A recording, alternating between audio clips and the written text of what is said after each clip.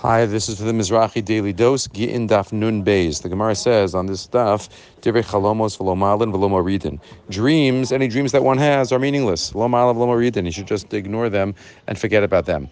So I'll just add, that only means past dreams, not future dreams.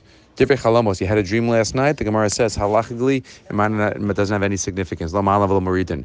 But dreams in the future, dreams that we think about what we want to do, what we want to accomplish, that's a different kind of dream. Those are dreams that are very much ma'ale and morid, because the way that we succeed in life is by dreaming, by hoping, by yearning, by searching, and by dreaming. So only dreams are in the past, lo ma'ale lo moridin. But dreams that we have in the future, we have to try to do what we can to make those dreams into realities. Have a great day.